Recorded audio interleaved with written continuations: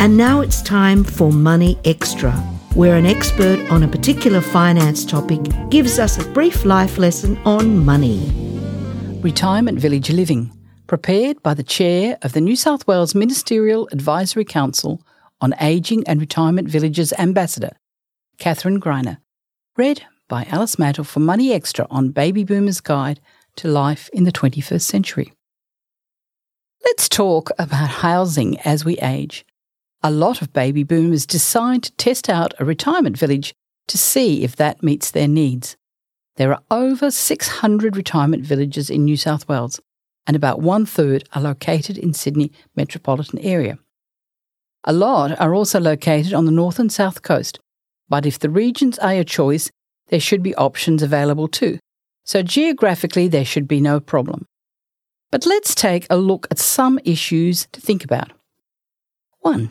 Remember, unlike residential property, where you own the land and the house, a contract in a retirement village only gives you a right to occupy.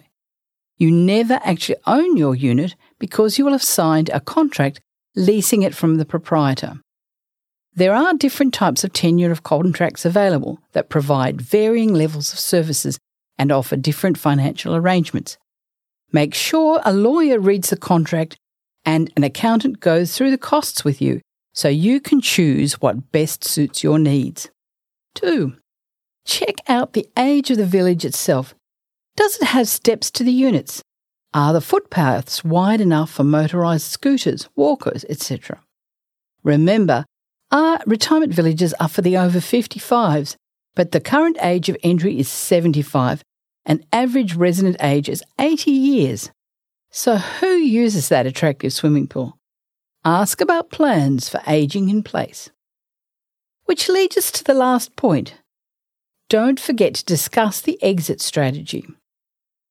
Usually there are only 2 ways of leaving a retirement village. One of them is to aged care. Make sure you are clear about return of your investment capital and what arrangements can be made to move you to aged care.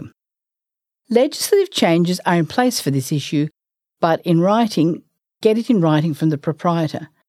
Retirement villages offer a great lifestyle choice based on sense of community, safety and security, increased access to support services and reduced maintenance.